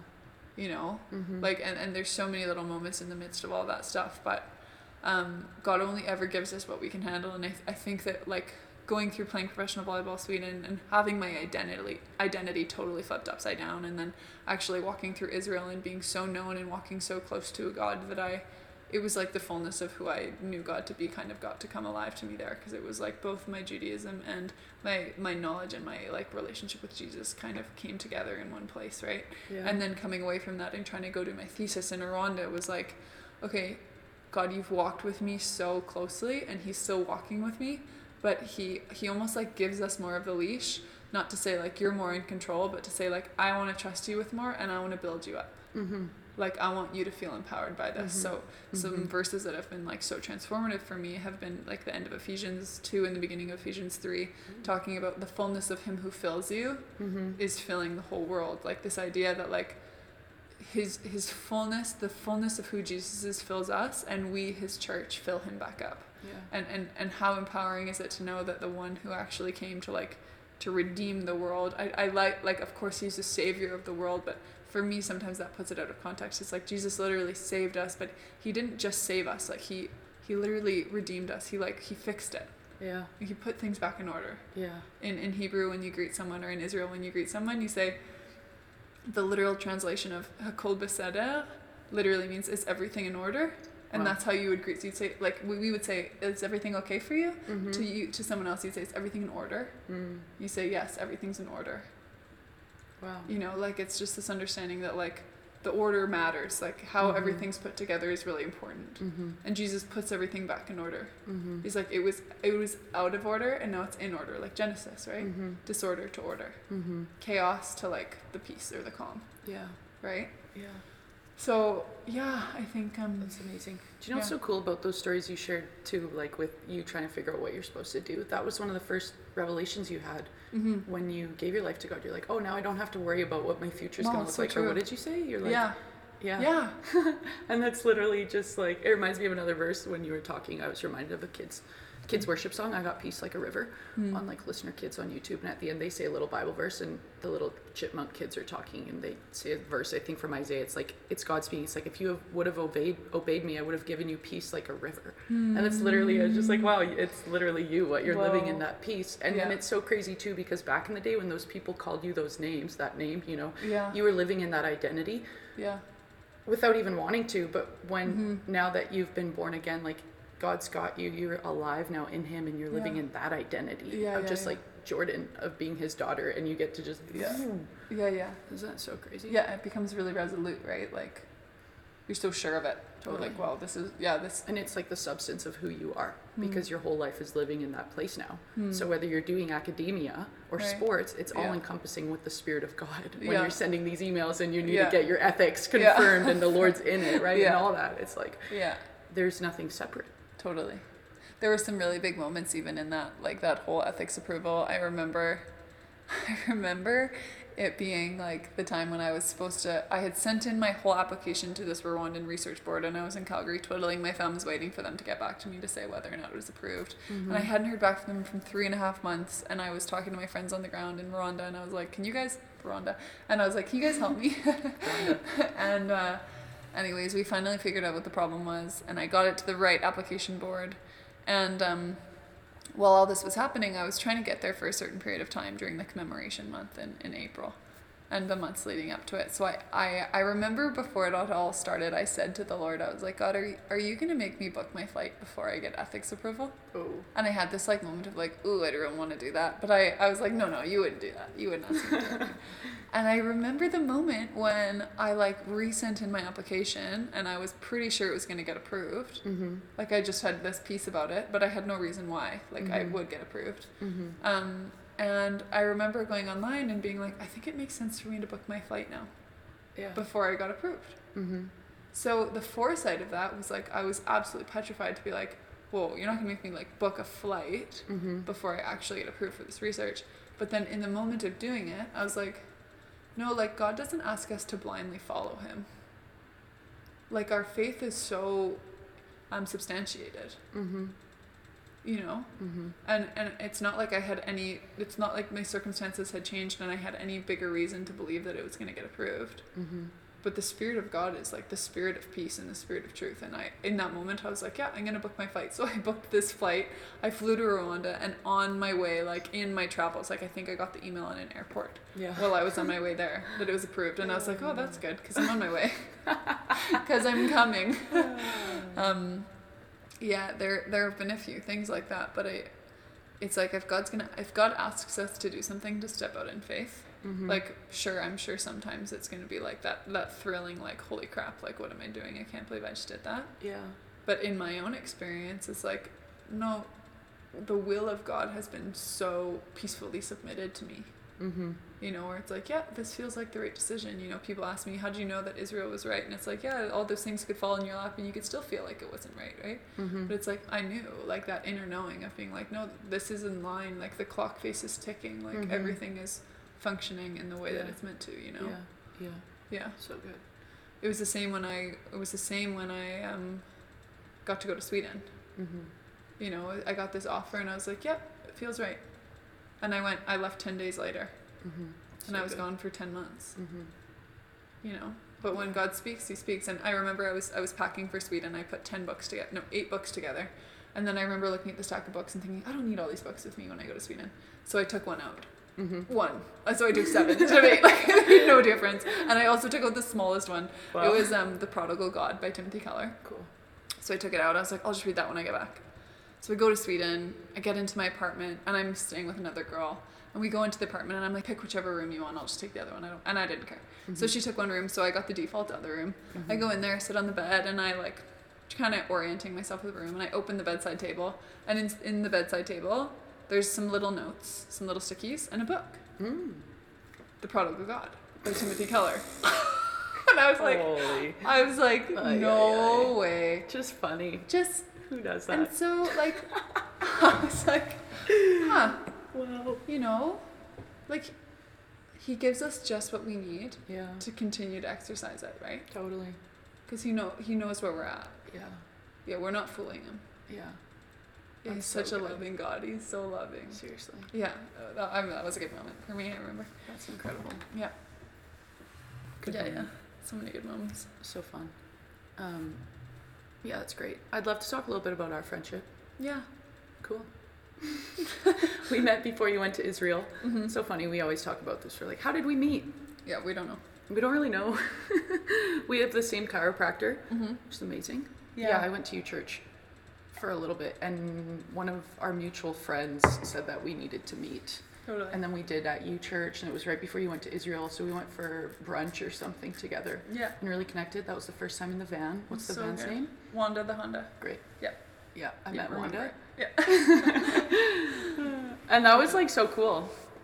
Yeah, it was good. Yeah, it was really good. I remember the first time when we met, I already told you, but I was like, she's got so many stories, but they're not just stories, right? Like, they're really intentional encounters that you have with the Lord. And I remember being really inspired by that. And that's why I thought of you with those shoes in Athens. Like, I was like, oh, would be something that would happen to Kat. Nice. You know, like, you're so aware, and you're so acutely aware and acutely welcoming of the Spirit speaking to you. Yeah, that's so cool. Thank you. Yeah, like, you had went to Israel immediately after, and I just remember we hung out, and I was like, wow, that was so cool. That was great, but she's leaving for a year, and cool, you know, like, I'll see her when she gets back. Yeah. And then I think maybe, like, you were gone for a whole year, or how many months? Yeah, I was gone for a year. Yeah. Maybe, like, 7 or 8 months into it, I just thought about you. I was like, oh, where's Jordan? And, like, we were friends on Instagram, and I was like, I should message her and see when she's coming home. And then I'd, like, asked you, and you came back, and we went to Lazy Loaf. Lazy Loaf. Do you remember that? Yeah, so good. That was amazing. You were the first person I really processed Israel with, actually. Oh, really? That's so cool. We just super connected. And then I realized that, like, God was bringing us together in this season. Totally. To hang out and be friends. Yeah. And that was just really wild. We super connected, I think, over a couple months there. It's been interesting on our friendship because the Lord's been speaking to me about, like, having you as, like, a sister and such a best friend, but not needing you. That was one thing that we always was like, oh, yeah. You know, because you're just, like, flowing. So sometimes you'd come and you'd go, and I'm like, oh, Jordan's gone again. Like, you know, you were doing volleyball up north for a minute and all that stuff, and then be like, oh, Jordan's back, and we get to hang out. And then other times you're hanging with your boyfriend and all that stuff, and it's like come and go. But I think one thing that was so, well, there's 2 things that stuck out while you were just sharing your story. That's literally what you were walking me through in my own relationship with the Lord and my femininity. And I was like, holy smokes. The first thing you said, where you were talking about how just God restoring that purity and that innocence, like, whoa, how could I ever have sex with someone outside of marriage? Not because it's something I can't do, but like, why would I? Because giving the beauty of what this intimacy is with your husband that you're going to have one day, right? And I, in that moment when you're sharing that, I realized that that's what you walked me through in that season. And I think for me, when I first gave my life to the Lord, I was like, my sexuality was I was still so confused, and I knew it was wrong, but God was like unraveling all these layers in my heart for the first couple of years. And I feel like I just put up a lot of walls toward women, where it's be like, I'd hang out with them, but I wouldn't super open up or connect with them or this or that. But then it was with you that God just started talking to me and was like, Kat, like, just start sharing how you feel with Jordan and start sharing your deepest, darkest secrets. And there was one day when you and I went to Canmore together, and we went to the mountains. I think that was like right after we had connected. I think so, yeah. It was soon after. Yeah. And I remember it was so funny. I wanted to take a dog to the mountains. And then my brother texted me. He was like, can you babysit the dog for the weekend? And I was like, yes. I was like, absolutely. I was like, I wanted to take a dog. Yeah, and that was like the day where it's so fun. You're my friend who taught me about the word sinking in. And I feel like you love sinking in with people. And that day we just sunk in. You know, it's one thing to have like an hour-long coffee with someone, and you can still go there and it's amazing. But we like sunk in that day in Canmore, and we drove to the mountains together. So good. Took Bentley for a walk. And one thing that was huge that day is we stopped off at Beamer's. Shout out, favorite coffee shop. Love Beamer's. The vegan bar. Oh, it's vegan so good. energy bar. Just had it a couple weeks ago. Really? Yeah. I got one the other day too, and I thought of you, and I was gonna like get one for you. I almost messaged you actually. So good. We ate them too fast. Dude, I tell everyone about that vegan bar. Oh, nice. So There's good. also like 3 Beamers now in Canmore. So many. I know. Wild, eh? So good. So we go there, Yep. and you're like, hey, my friend's in Canmore, like, let's just go for coffee with her. She lives in Edmonton. I haven't seen her in a while. Yeah. So we go and sit down there, and all of a sudden you're like holding this girl's hand across the table and hugging her, and you two are just like enjoying each other as sisters, and it's super innocent and pure and loving. And me, I'm like sitting beside you and like immediately noticed this, and I was like, what the heck? I was like, Jordan's just like holding this girl's hand, and it's like so beautiful, and there's nothing twisted about it at all. And I think in that time of my life, God was showing me the places where I was just like, didn't understand what physical touch was, and I didn't understand that intimacy with women was something that I could have in a way that's not twisted, and in a way that's not me having to keep my walls up, but I can fully be myself as a woman and share who I am without that me being attracted to them or without them being attracted to me, you know? Yeah. And so I remember I had to walk Bentley, the dog. So I was like, hey, you hang out with your friend, I need to walk the dog. So I go outside, and we've talked about like bearing fruit on this podcast, you know, it's like fruit to root. And in that moment, I literally picked your fruit. I was like, God, I was like, Jordan was just holding that girl's hand. I was like, that was so innocent and pure. And I was like, I have never had that. And I was like, I want that. Like, I want that in my friendships with women. Like, I want it to be pure like that. And I remember I was living with my sister at the time, and she would be like every day, like, okay, this is the part of the day where we hug for like a minute or two. And she would just put her arms around me, and I'm like, no. like I just hated it. I don't know why, dude. I was like, don't get near me, don't touch me. But that was the shift that day where I was like, no, God, like, whoa, God, you're showing me that physical touch is beautiful, and like it's okay for me to emotionally connect and like sink into these relationships and these friendships with women. And that was so cool. And so that day was so profound. We watched a movie together at the end of Stars Born, and that was probably one of the craziest encounters with God I've ever had in my life, which is a whole nother story I really don't want to share, but someday. But I remember that day was just incredible. And that was so cool. And yeah, that was just something. Here's the other thing too, is that this was the encounter that you're walking in because God has showed you how beautiful purity is. Whoa. And so now you are extending that to me by just living your life. And I was able to recognize that and be like, God, I want that for my own life. And then what were you just talking about before? You were talking about legitimate needs fulfilled in an illegitimate way, which is literally, I was just reading my journal from this time 2 years ago in 2018. I literally wrote this down, this quote that I'd read, and it says, homosexuality is a legitimate need fulfilled in an illegitimate way. Yeah, legit. And it says, because God created us to be intimate with the same sex, but because of the fall of man, you know, because Adam and Eve ate from that tree, all that stuff's been distorted. And now we have a twisted view of it. And so that's just so wacky that you were saying that, because it is a legitimate need for me as a woman now that I've been able to unravel those parts of my heart. It's like, I believe that like my sisters, the women that I've spent time with over these last couple of years, has been like the sustaining life and energy that's gotten me not through being single, but it's like that life-giving energy, being able to emotionally connect together and share an intimacy in a way that's not twisted. And so it was during that time that you and I would hang out, and I would just share my heart. I would share things that I'd never really shared with others before, and I just felt so safe with you and totally alive, and like it's so safe. And I think prior to that, it's like, oh, you don't share those deep things with people because that's like something you hold on to. It's like that shame piece, right? I've just, no, I can't share this because there's shame attached to it and I don't want to. But then God was like, no, Kat, just share this stuff with Jordan. And as I started sharing, it was so freeing and like, man, so cool. And so that was just super profound to see God peeling back those layers because, it wasn't just this thing, it's not just me, this thing like abstaining from this homosexual lifestyle. It's God unraveling and bringing healing to why I ever did it in the first place. Right. And like why I was attracted to women. And he's like, Kat, it's the physical touch. You're believing lies about physical touch having to be sexual. It's about you not being able to emotionally connect, all that stuff. So there's all these layers, right? Right. And it's just so cool how you're walking as you, just this woman who loves the Lord. God's just showing you who he is, and you're just extending that to me, and I'm like, what the? He's going to Beamer's and back. Yeah, so crazy. Wow. Amazing. Wow. Like 2 weeks later, I remember I was visiting my friend, and it was your birthday on the 28th. Yeah. October, shout out. Nice. You just turned 28 on the 28th. That's why I know your birthday, because it was your champagne this year. Did so have good. Champagne actually. You didn't? Oh, sorry. Did you? Big celebration? It was Big COVID. cellies. I went to, we went out for dinner. That's great. We reserved a table. Yeah, so nice. good. Yeah. But I remember I was going to visit my friend the night before, and then you were having a brunch with all your friends.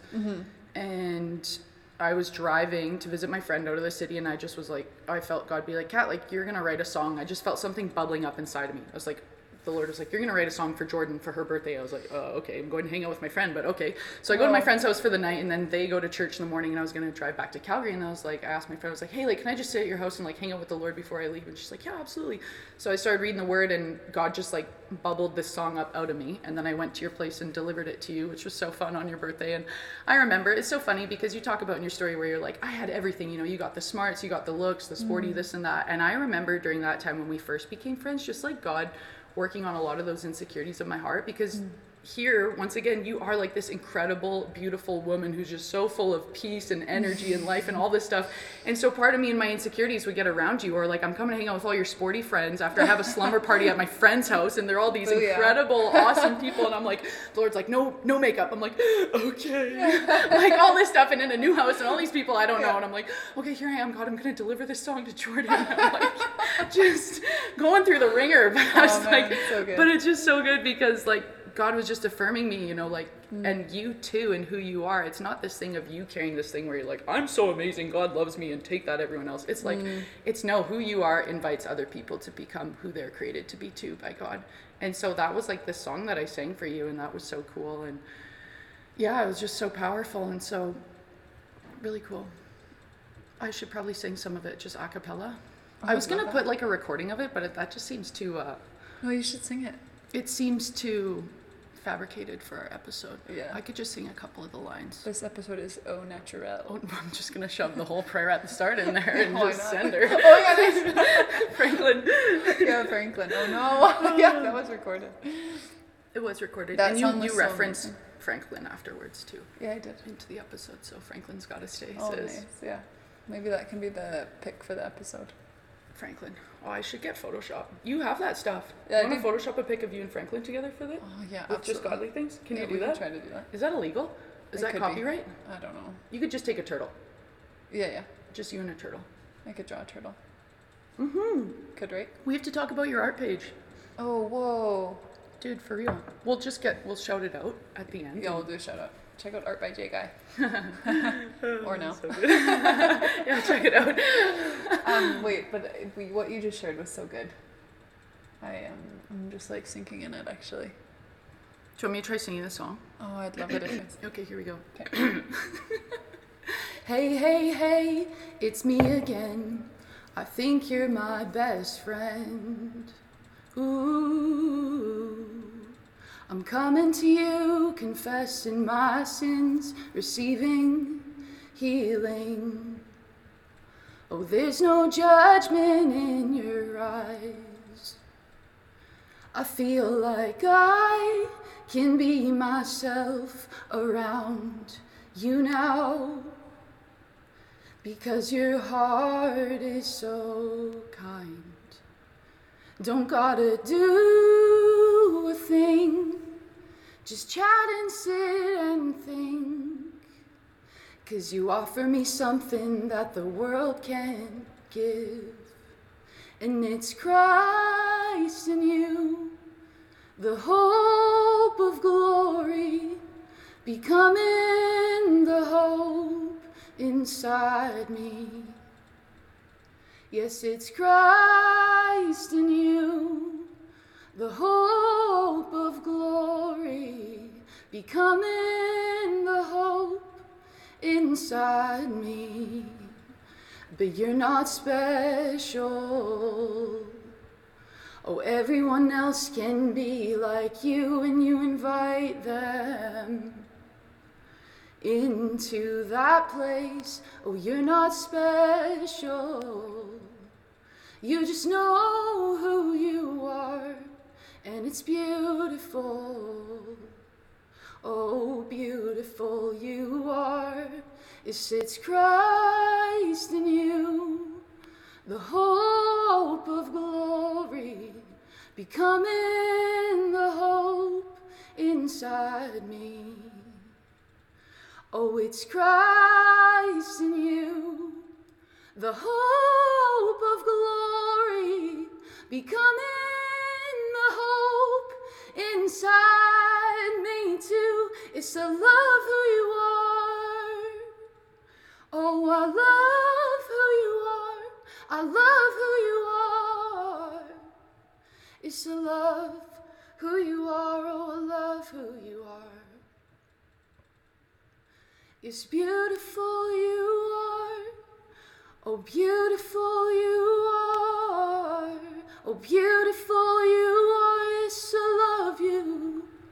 I love who you are. Yeah, beautiful you are.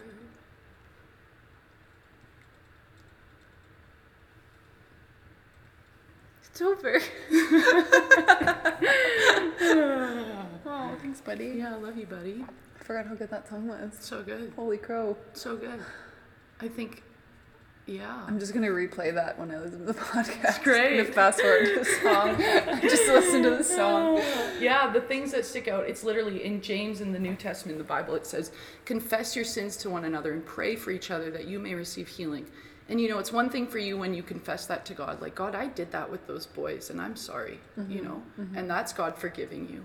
But there's another level of healing that you can receive when you're in friendship with someone. And I start confessing to you, Jordan, this is what I'm navigating through. This is where I messed up, this and that. And it's just like, it evens out the playing field, because like I'm in my walk with the Lord, you're in yours too, and we're just navigating through this together. Yeah. And it was during that time that I was just able to recognize that, like, no, it's beautiful to be in process and to live life with sisters and people who I can open up and share my deepest, darkest secrets to. Yeah. And that's become a thing that I love doing with a couple of my other friends. I'm like, okay, what do you got? Deepest, darkest secrets. And at first it was scary, you know, like, ooh. Yeah. And, you know, even as I'm saying this now, someone listening, I'm like, oh, what's your deepest, darkest secret? And something immediately probably comes up, like, whoa, I could never share that. Yeah, 100%. But there is so much freedom. And now when I get around my friends and we would have these sleepovers and I'm like, okay, time to share. And it would be this time where I would get so excited for that time when we're having our sleepover at 3 a.m. and it's time to share, because I'm like, I need to get this off my chest, man. And it's like, totally open. And so I just love that we were able to do that in this that season. Like I said, you come and go all the time. It's amazing. But especially back in 2018, that was just like incredible at the end of the year to do that with you. Totally. And the second part of it is a verse in Colossians which says, it's Christ in us, the hope of glory. And I think, like, God just showed you that he loves you and you're living in that place. And for me, I always saw it in other people. I'm like, they're an amazing Christian, they're incredible, they're this, they're that. But it was during that time that God was like, no, Catherine, like, you're so incredible. You're so amazing. It's you. And it's Christ in me, Catherine Gustak, in my unique person of who I am. And it's Christ in you, Jordan, in your, like, incredible, all-encompassing goodness. That's the hope of glory. Yeah. And so it's like, we don't have to look to other people to compare ourselves. And for you, you know, in Peter, in First Peter in the New Testament, or Second Peter, I forget, it says that we are God's like chosen, precious people. But at the end of the day, no one's like, and he says a special people, but no Christian is extra special than anyone else. No. You know? And so you just live in this place of humility where you're like, yes, come and meet God, come and see who you are. And your life just the fruitiest tree, sis. Just fruit for days Fruit hanging off you. everywhere. I'm like, yo, I'll take some of that Slump. and that and that. Oh, that's so good. That's so good. Yeah, I love that verse, the hope of glory, right? Like, it's Yeah. like Christ in us is the hope of the glory of God. Like, God is glorified through Christ in us, right? Like, Yeah. it's like it's inseparable. Yeah, Like, you will know a tree by its fruit. yeah, You will. You cannot bear good fruit if you're not filled up by a source. yeah. Yeah, that's so good. That's so good. Also, I was just thinking about if you're listening and, you know, like you were saying, you know, like you have that thing come up and you're like, whoa, that's my secret. It's like the biggest lie that we can believe about the things that come up that we're ashamed of. And, you know, like, even to take it one step further, it's okay that you're ashamed of it. You don't need to be ashamed of your shame. You don't need to, you know, religion will take you into these deep rabbit holes of saying like, oh, I need to, you know, people can't know that I was ashamed. People can't know that I'm afraid. It's like, no, the first place that the Lord always begins with you is in the most authentic and honest and real understanding of where you're at, because only from the firm foundation of truth can we build our lives. Right? Like, only from an acknowledgement of where we're truly at can we rebuild our lives. And the power of God is that shame doesn't hold any power anymore.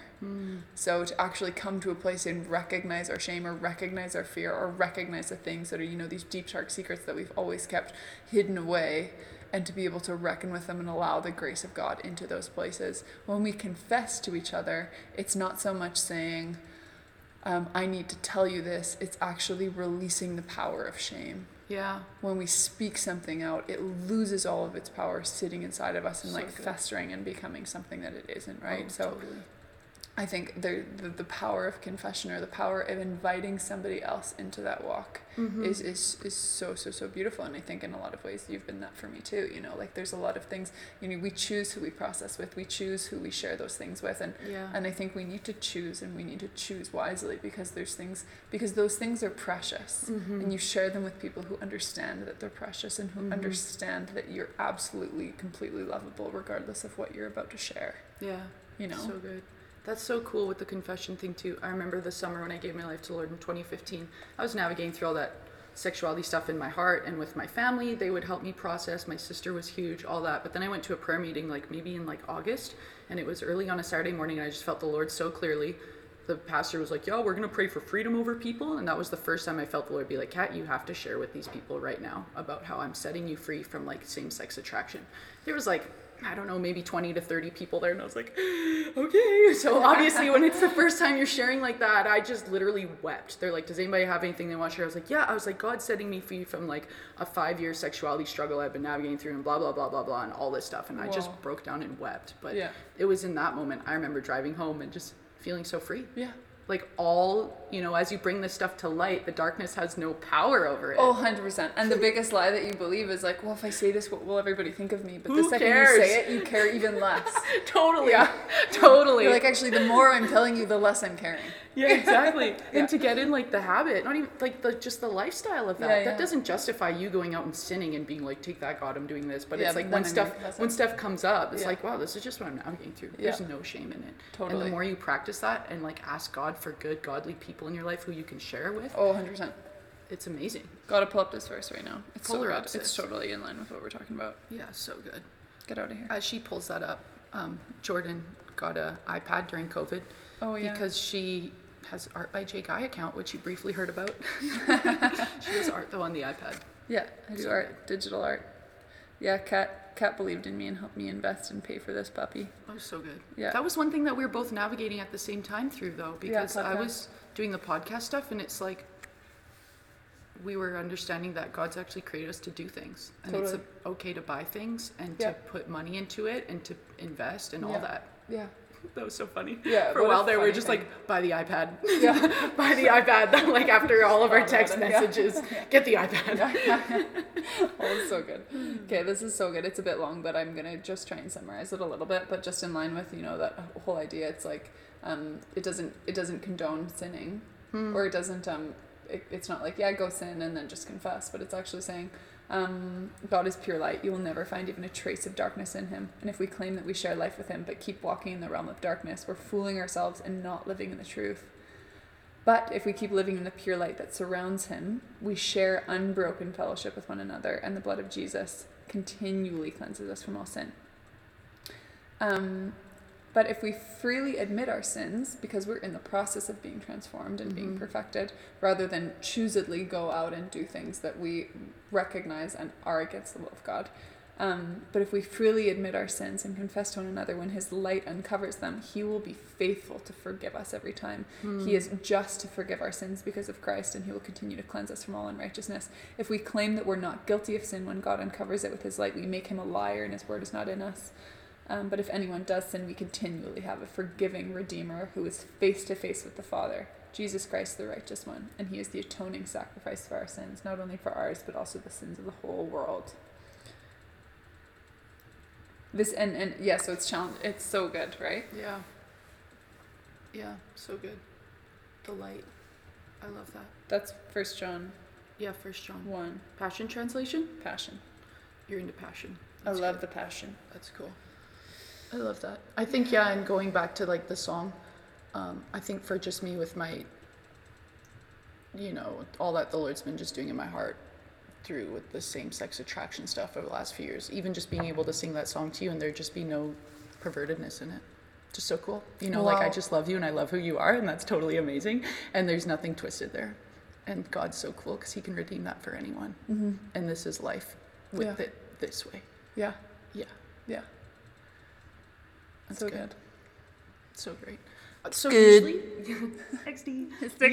Usually like I do like some sort of outro, but since you're part of the intro, what are some main takeaways? I think practically speaking is JGT, we've talked a lot about the root issues and all that. And, if there's fruit in people's lives that is not godly, just ask God what the root issues are and sit with him and ask God about what lies you're believing. Totally. Because you thought you were living in that identity of, I'm a whore, I'm this and that, what people spoke over you. Yeah. But we are not who the world speaks over us. No. At all. And for me, even too, in like my sexuality, like I'm still like super strong and I play video games and all this stuff that might be kind of manly, but that has nothing to do with my sexuality. I'm a woman who's made in God's image and he loves me, and that I don't have to get intimacy with women twisted because the world would see me as like maybe slightly masculine in a few different areas. Right. But that would be a lie that I believed as a young teenager that I was walking into my 20s, right? Like over these last few years. So there's all these lies that we're believing so subconsciously without even knowing. Yeah. So it's like some main takeaways would be, I don't know, if you're not walking with the Lord, Jesus is awesome. Give your life to Jesus. Yeah, first of all. This is where you start. Second of all. Yeah, no, I like that. I like the practical. I'm not so good at practical things. I'm really ethereal, if you didn't already get that from what I was talking about. You just flowed through this. But yeah. You're such an academic. That's why so you love academia. Yeah. I'm like, come on, Jordan. Come back down to earth. But I like theories.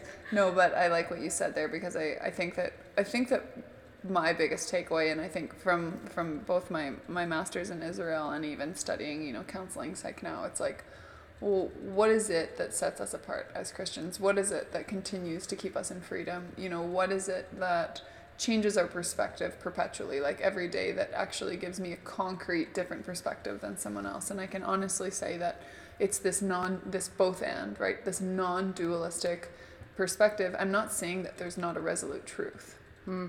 It's very far from what I'm saying. What I'm saying is the non-dualistic perspective allows grace to permeate every perception that we have of the world. So if someone's acting outside of the will of God, our reaction isn't offense, our reaction is curiosity. Our reaction is, you're loved and you are acting as if you're unloved. But I who is it? The guy that wrote Love Does? Bob Goff. Oh, okay. When he talks all about we're actually in the process of becoming love. We're becoming like Jesus. We're receiving love yes, to give love, but to also become it. God is love, and we're becoming like his son, and his son is like his father, and he is love, right? So that whole perspective shift, like my practical, like I would love it if my practical takeaway could be, this isn't religion. Like, this is the furthest thing from religion. It's actually the transformation of your heart to recognize that the world isn't a big, scary place, but it's a place where love is actually the safest and the most transformative way forward. And it's the only thing, whether you want to teach somebody a lesson, if you want to get revenge, if you want to be, resentful or bitter, or if you want to cut somebody out of your life, you know what? You always have choice. We always have a choice in what it is that we do. And I actually would not encourage you to make a choice that was against what you are capable of doing. But when you're incapable of love, go back to the source of love and say, how can I become more like you so that I'm not subjected to the world, but so that the world is subjected to my transformation of love. So good. Yeah. I think, and then trying to be a bit more practical. Sorry, coming back down to earth. Trying to be more practical here. Shame is the most deceptive and perpetual liar that you will ever know. And if we're not able to find the roots of shame in our life, it will lead to self-hatred. It will lead to every type of mental illness, to every type of depression, anxiety, suicidal ideation. Shame is the first thing that will skew your understanding of who your Father is in heaven. And so if at any point, be quick to recognize shame, be quick to confess what you're ashamed of, or that you were trying to hide something, because the things that we hide are clouded in shame. They are totally a lie. There is nothing to be afraid of, and there is nothing that God sees in you and deems unlovable. Yeah.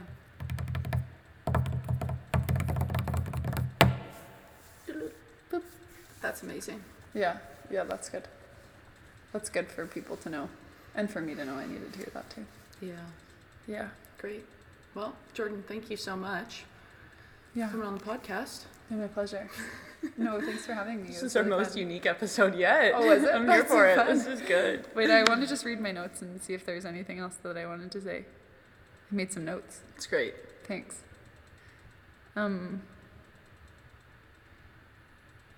No, I think I said it. That's it.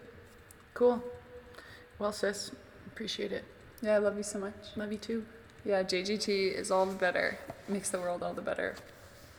Of a place? Of a place? One podcast at a time. Yeah, one podcast at a time. Amen. Okay, bye. Bye.